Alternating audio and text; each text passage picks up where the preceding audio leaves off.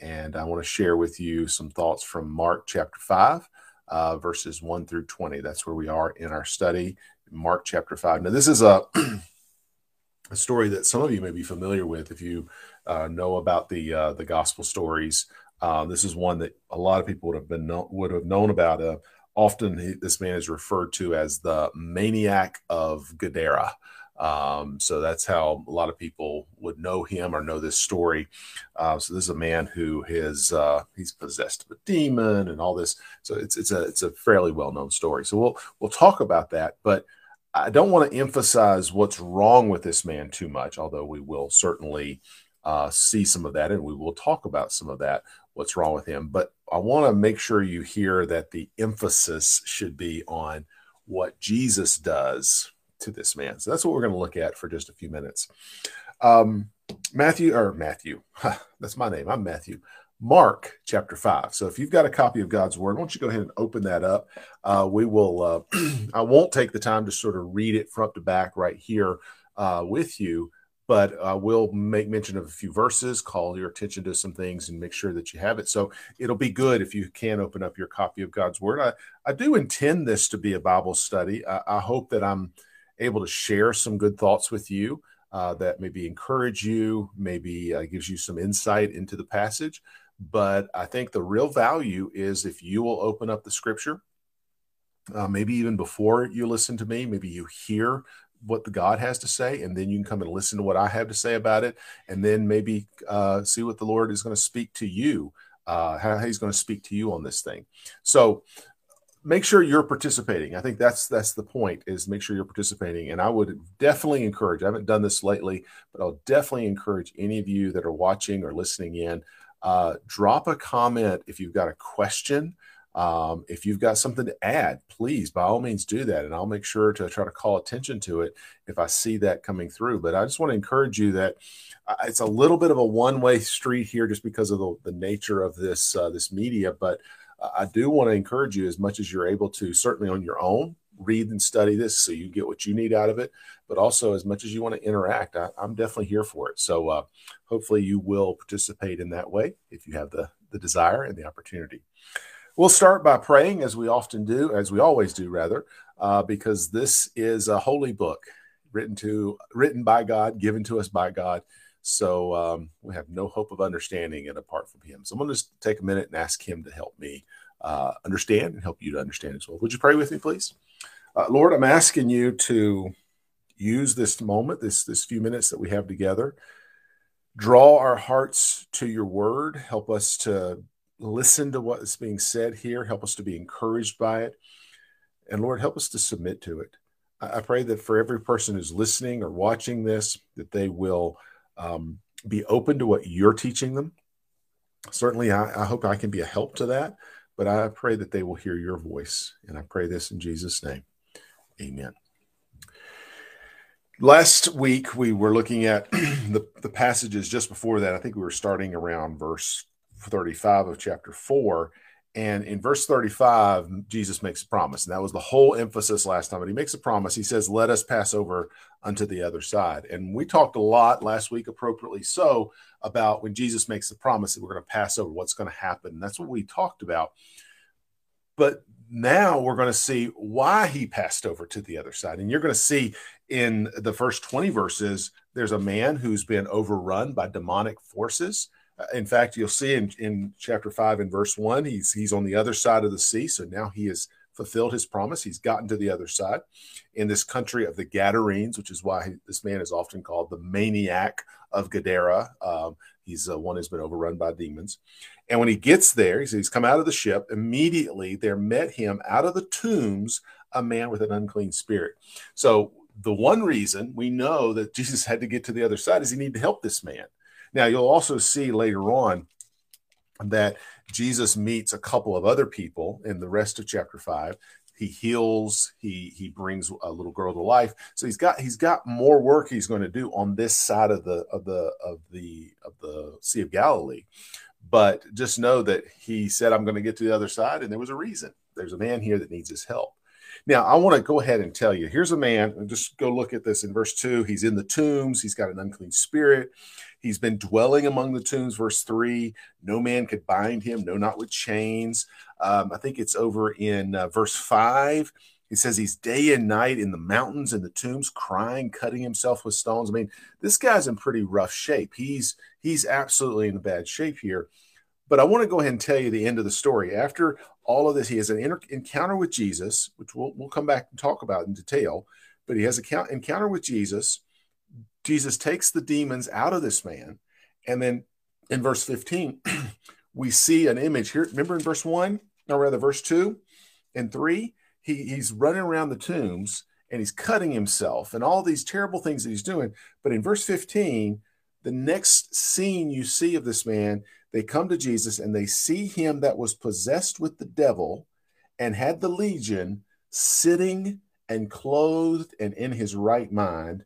And these townsfolk, they were afraid. It was kind of a scary sight. Here's a man that they knew him as that crazy man who's acting wild and crazy and clearly possessed of the devil.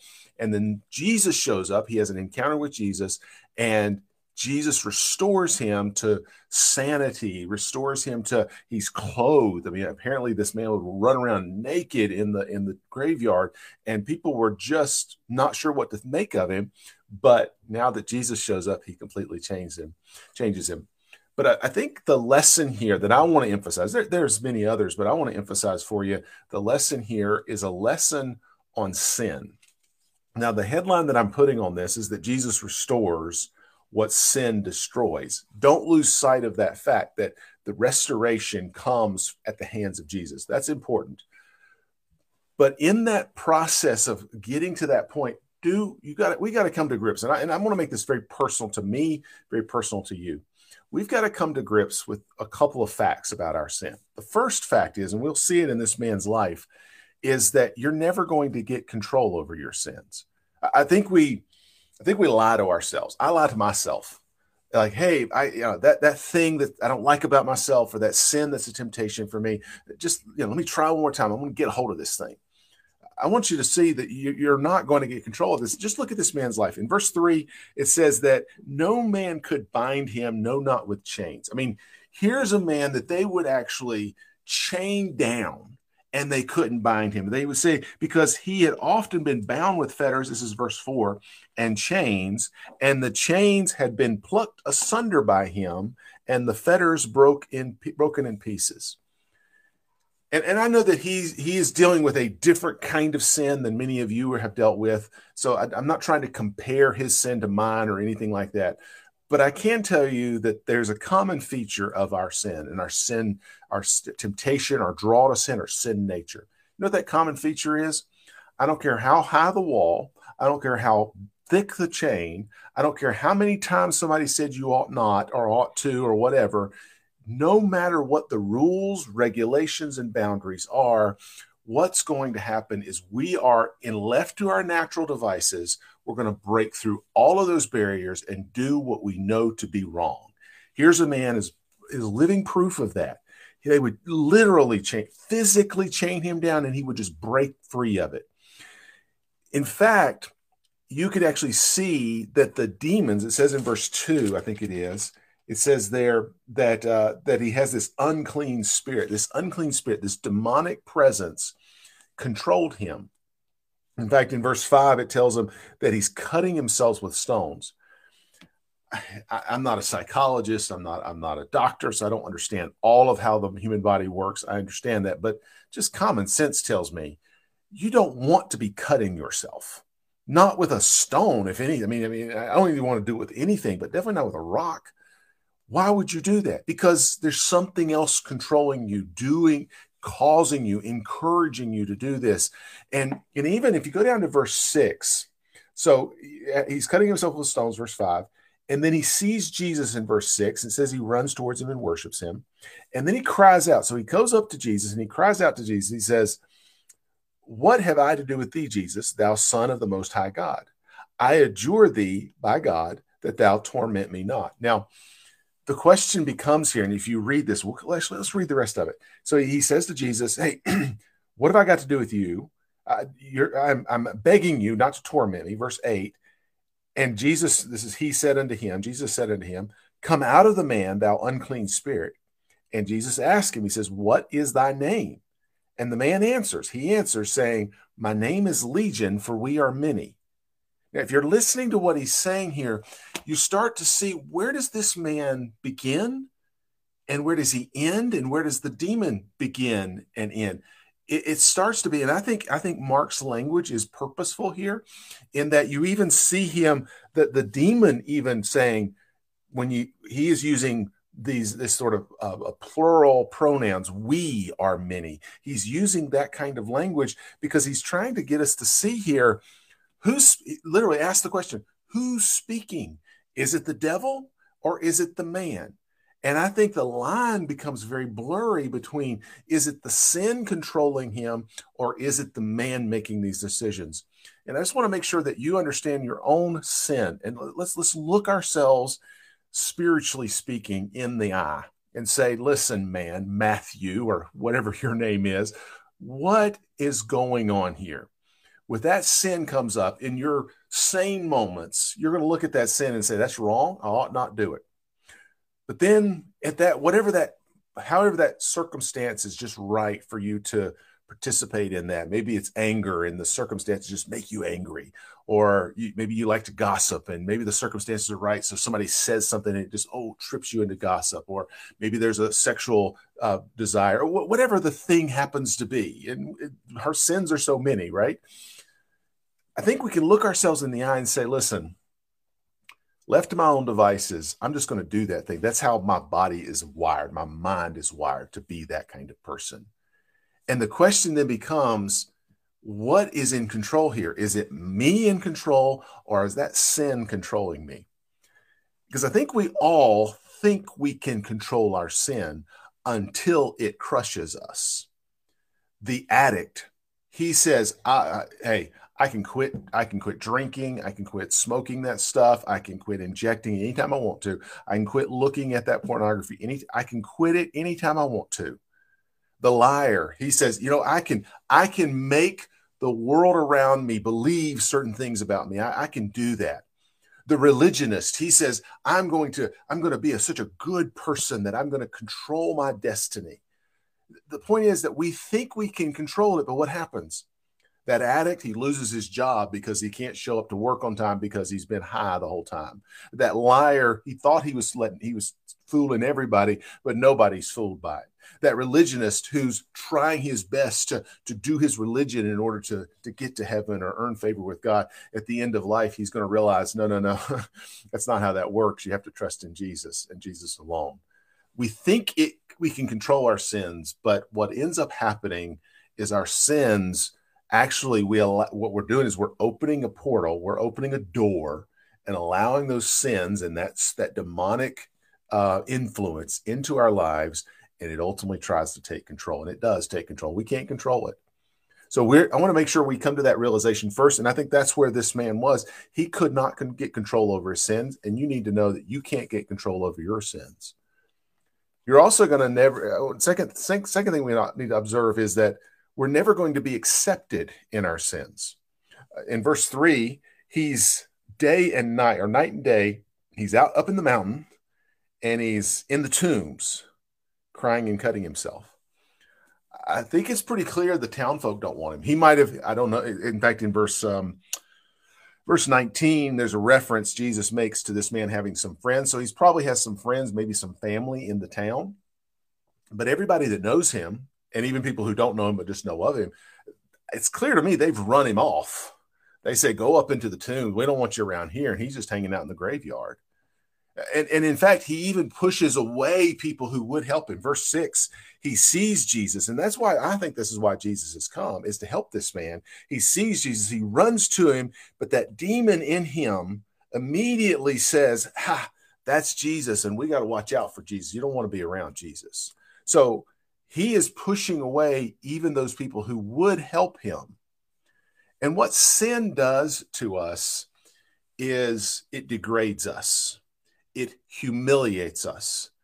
as the old saying, there's sort of an old poem that goes something, and I'm going to misquote it. I shouldn't even try to quote it, but anyhow, it's something about sin takes you farther than you want to go with a price that's higher than you want to pay. That's exactly how sin operates.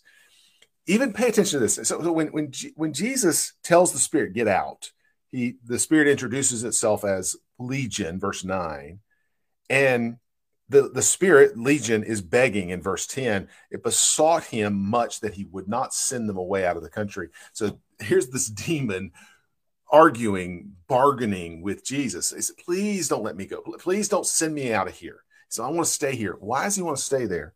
Well, in verse, I lost my place here. In verse 11, it says that they're near the mountain with a great herd of swines feeding. And the devil besought him, so it's begging him, saying, send us into the swine that we may enter into them. Now, what's going to happen is Jesus is going to say, okay, fine, you can go get in those pigs. And what's going to happen when they get into those pigs is they're going to run them off a cliff and kill them.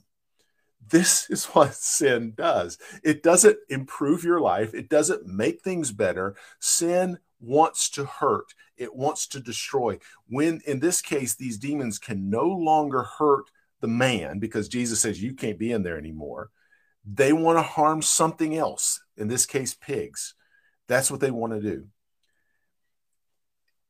And all of this, I believe, is done. The sin that we pursue is done, whether we get it or not. It's a whole other question. That's what I'm trying to argue, that you're not going to get it. But it's done in an effort to get acceptance. I mean, we see this in very visible ways with things like the homosexual movement and the transgender movement. Whatever you think about all of that, one of the things that is a marker of those people is that they are trying to get the larger culture and you individually to accept what they're doing. And I think we all do this on some level. When it's my sin. It's not that bad. It doesn't hurt that many people. And in fact, a lot of people do what I do. So it's not that bad. That's how we do it. And we want to, as they say, normalize our stuff so that people can look at it and say, oh, he's a pretty good old Joe. He just gets mad sometimes. He just, he might take a little extra money that he doesn't deserve sometimes. We want to justify it so we're accepted. But I want to just ask you to self-evaluate. How much do you need before you're accepted? How much money do you need to take? How much stuff do you need to accumulate? How much lewdness or perversity or nudity do you need to participate in? How much promiscuity do you need to have marking your life? How much surgery do we need?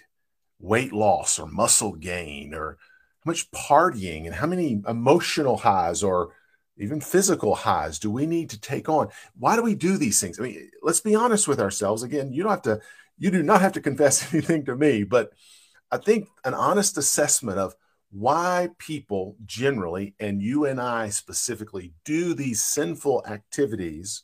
Why do we do them? We do them because we think it's going to make our lives better. It's going to make people think better of us. We're going to get more friends, people like us.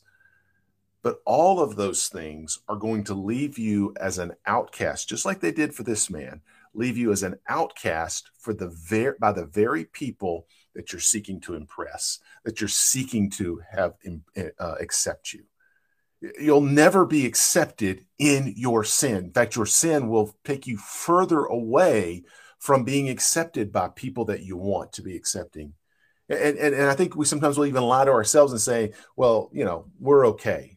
Well, the fact is you might be okay in some level, but your sin has pushed you to a place where not even you're satisfied with it. Lastly, I want you to acknowledge with me that we'll never be useful in our sins. Remember this man's life before he meets Jesus, and you could look back in chapter 5, verses, I'm about to sneeze, excuse me. In chapter 5, I think it went away. Chapter 5, verses 2 through 5. You can see what that man's life looks like. His home is a graveyard. Everywhere he goes, he's wreaking havoc. He's making loud noises. He's inflicting self-harm. I mean, this is his lifestyle. This is This is how people know him. This is who he is. And I think I act like that's just my opinion. I know that in our sin, we think we're having a good time, but fail to see that we're wasting time, we're hurting people, we're harming our body, we're harming our mind, we're harming our souls, and we're definitely not making ourselves or anybody else for that matter happier. At best, and I will grant this because even the scripture grants this, that there is pleasure in the sin for a moment, for a season. But in the long run, it doesn't help us. It doesn't make us smarter, richer, faster, bigger, better, kinder, nicer, sweeter. It doesn't do any of those things for us. So we need to come to grips, and this is the bad news part. I'm going to get to the good news just a second, but you got to get to the bad news first. You got to start there. You're never going to get control of your sin. You're never going to be accepted in your sin. You're never going to be useful in your sin. It's going to do nothing but make you worse. But then Jesus shows up. Verse 15, I want to read that with you. Now, after all this happens, they come to Jesus, and this is I believe the townspeople have now come, and they found Jesus and this man, and they see him that was possessed with the devil and had the legion. He's sitting and he's clothed and he's in his right mind. Now, here's a man who no one could control, but what is he doing now? He's got dominion over himself. He's actually able to sit there, probably focused in on a conversation with Jesus and to do so in a respectful manner. He's able to have dominion over his own body. Here's a man who he was a wild man. People talked about him. He did crazy things like cutting himself in the cemetery. He would run around the tombs at day and night. He was making, what does it say there? He was crying. He was making loud noises. I mean, and as best as I can tell, my interpretation is I believe the man was 99% of the time without any clothing on, because I think it was notable in verse 15 that he is not only seated, but he is clothed. So we've got a man who has, I mean, there's just, he is absolutely, he's degraded in every way that a human would be degraded. But now he is seated, he's clothed, he's in his right mind. Here's a man who was completely in a degraded state, but now has dignity. He's actually has dignity. People look at him and he looks like a respectable man. Why? Because he met Jesus. He's in his right mind. In fact, later on in verse 17, or rather in verse 18, he asked Jesus, hey, can I stay with you? Because Jesus is about to leave on with the rest of his ministry. And Jesus tells him in verse 19, no, you stay here. Go home with your friends. The emphasis there is the man had some friends and some family, and he could now go back and be with them. He could be restored to them. He's got dignity. They don't have to be ashamed that he's going to come to their front door. They can welcome him in because he's an upstanding person. He's now got dignity. And in the same spirit, here's a man who spent his days wandering the tombs, not really doing anything productive for anybody. But now Jesus has given him a job. He tells him, he says, listen, go home to thy friends, verse 19, and tell them how great things the Lord hath done for thee, and hath had compassion on thee. And then what does the man do? In verse 20, what does he do? He departs, he goes away from Jesus, and he begins to publish in Decapolis how great things Jesus had done for him. He took his job seriously. He's now got a duty. He's got a responsibility. Jesus has given him a task, and he takes it seriously, and he gets about it. He's doing those things. What I need you to see on all this, and I hope you're seeing very clearly, I mean, not only that sin is not going to satisfy and you need Jesus to transform you, absolutely, but go all the way back to the beginning of time, Genesis chapter 1, verses 1, all the way down to chapter 20, verse 27. In fact, verse 28 is the verse I want you to emphasize, where God, he's made man and he's made all the earth, he's made man, he's made woman, and it says that he blessed them. And he said to them, to the man and the woman, he says, be fruitful and multiply and replenish the earth and subdue it and have dominion over the fish of the sea, over the fowl of the air, and over every living thing that moveth upon the earth. That's in chapter 1 of Genesis, verse 28. You were made, every person, there's not a person, a man, a woman, a child, of any race, of any ethnicity, of any background, of any raising, of any wealth. There's no exception. If you are a human being, this applies to you. You were made in the image of God, and you were made to reflect his glory in all of the earth. That's what he's saying there. That's what he's commissioned humanity as the crowning jewel of his creation. He has made humanity for that purpose. And from the beginning, you were given dominion to be in control so that we're not going off and doing foolishness, to have dignity, to be able to be accepted, certainly by God, but also by our fellow man, to be able to get along with each other. We're to have dignity. We were given that dignity. And he also says that I want you to subdue the earth. And of course, he gives them a garden to take care of. He's giving us a purpose, a duty from the beginning. But sin, and that's what is introduced in Genesis chapter 3, sin was purpose built to take all that away. That's what sin does. It comes in almost like a cancer. And that dominion that you had, it falls. That dignity that you had, it falls. That duty, that responsibility you have, it falls. Every one of those things that God has instilled in humanity, sin is purpose-built to remove all of that. But I want to give you a verse from one of the minor prophets, Joel, in chapter 2, verses 25 and 26. I want to read it. I've got it written down here. Let me read this to you. Joel chapter 2 and verse 25 and 26. God is speaking. He's certainly speaking to his chosen people, the Israelite nation. He's speaking to the Jews. But I happen to believe that we, as even if we're not Jewish, that we can receive the blessings, many of these blessings, in our Savior, Jesus Christ, not replacing the Jewish people by any means, but we are grafted in. That's Jesus's language, that we're added to those blessings. And so I think I can take this somewhat personal here, where he says to the Jewish nation, he says, I'm going to restore to you the years that the locust hath eaten, the cankerworm and the caterpillar and the palmer worm, my great army which I send among you, and ye shall eat in plenty and be satisfied, and praise the name of the Lord your God, that hath dealt wondrously with you, and my people shall never be ashamed. All of that is to say, sin was purpose-built to take away our dignity, our dominion, and our duty, so that we are sitting there like this man, cutting ourselves, causing ourselves harm, hurting other people, making fools of ourselves, not in control of anything. But Jesus comes along and he restores all of the damage that sin causes. Everything that the locust and the cankerworm and all the bugs have eaten and taken away, he came along and he takes care of it all.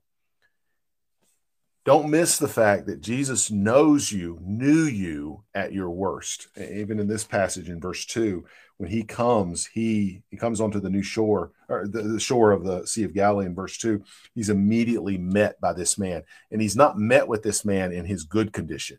He's met with this man when he is controlled by a demon. And I want you to know that Jesus knows your worst. And he still loves you, and he stays, and he will transform you. And he did so at the cost of his own body and his own blood on the cross. It's what we're celebrating this week, the crucifixion. This is often referred to as Holy Week, this week that we're in right now, because that's what Jesus did for our sins. He did that, and by accepting his offering, that's exactly what this man does. He doesn't even understand, and even in his sinful state, he's not even, I don't know if he's in control or the demon's in control, but Jesus comes along and he gets that out of there, because Jesus provides that kind of restoration for us. Jesus knows you at your worst, but he stays and he loves you and he helps you. I think the exhortation, and I'm going to be done, the exhortation is, whatever sin you're dealing with, if Jesus is your Savior, if you're a child of God, why won't you, certainly what 1 John 1:9 says, confess that sin to him, but ultimately throw it on his shoulders, just like you were saved. You put it all on him. You said, it's on you, Lord. You've got to save me. Same way, Christian, if you're dealing with some sin that besets you, throw it on his shoulders. Ask him for his help.